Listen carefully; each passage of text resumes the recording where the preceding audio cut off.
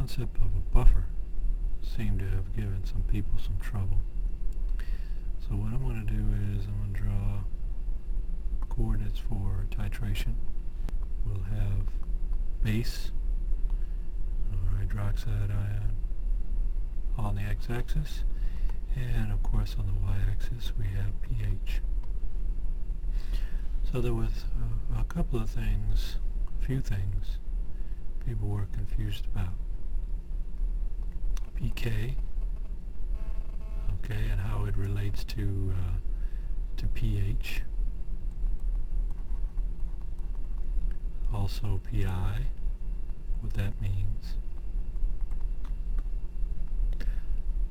How the amine should be a 3+, and the carboxyl groups, how they ionize under different pH conditions. So we'll begin by demonstrating on this titration curve how the hydrogen ion concentration, which is essentially what pH is, how it changes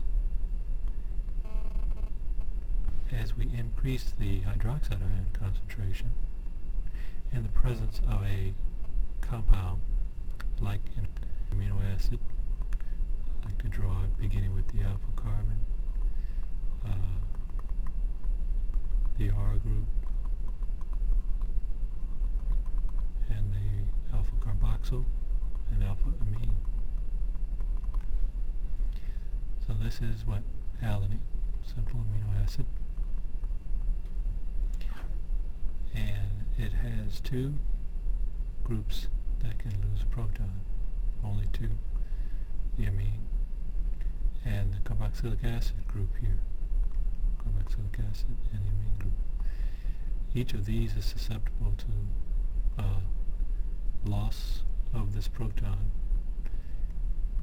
okay, and loss of these protons, but not the alpha hydrogen, if you will, and certainly none of the hydrogens around the methyl group. So if we titrate these, and we begin at a very low pH, pH of let's say 1, 0 down here, and remember we're in solution, so this titration curve is describing what's going on inside a beaker or a test tube of an aqueous solution that contains the alanine. As we add the base, of course, you know pH is going to go up. Well, in the presence of this amino acid, pH is going to stop going up, essentially, when it reaches a pH of 2.2. Now it's stopped going up because we're at a point now where I'll represent this carboxyl group down here.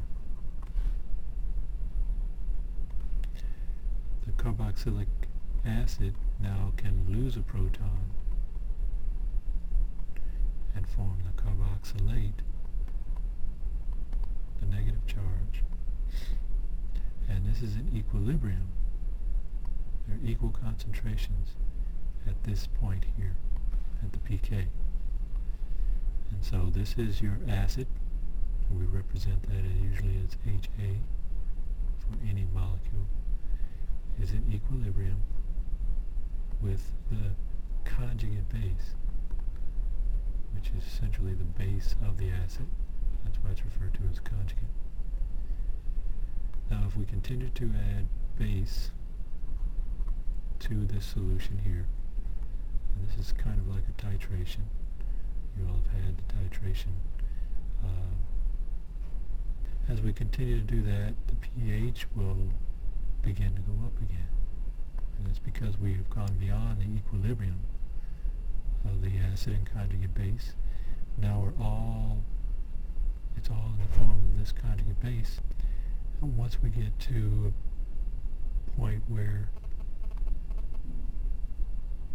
the weak acid is in equilibrium with the conjugate base. Again, this is a negative. It's this point that we reach 9.4, which is the pK of the amine terminus, of the N terminus. And so NH3 plus is in equilibrium now with NH2. And so if we lost the proton, we no longer have a charge. Charge is zero, essentially. And if we continue to add base, we will go beyond that equilibrium until we reach the maximum concentration of hydroxide ion in an aqueous solution, which is 10 to the minus 14. Okay? So when we're at equilibrium between the weak acid and its conjugate base, we're at the pK. So this is the pK for the amine. And this, 2.2, is the pK for the carboxylic acid or carboxylate. Now, this point here in the center is significant because it's this point that we're actually in equilibrium between the conjugate base of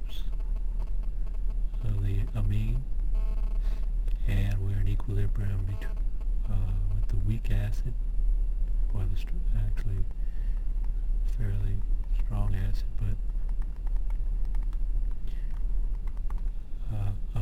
of the carboxyl group. Is at this point, because remember, this is all in solution. So we're talking about titrating through a point here, and at this point we will have equal amounts of this and equal amounts of this. We also have equal amounts of the NH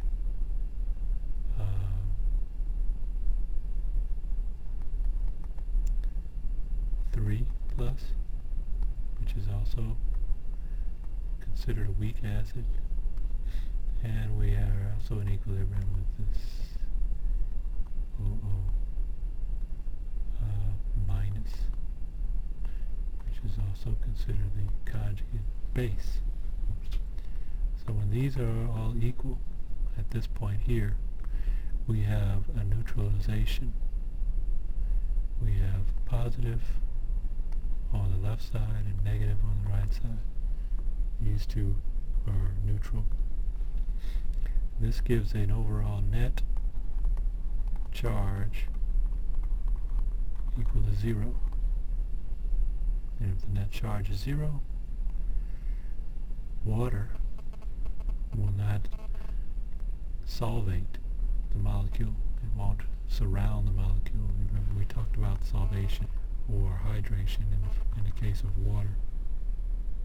So when the molecules have a net charge of 0, you can't do this.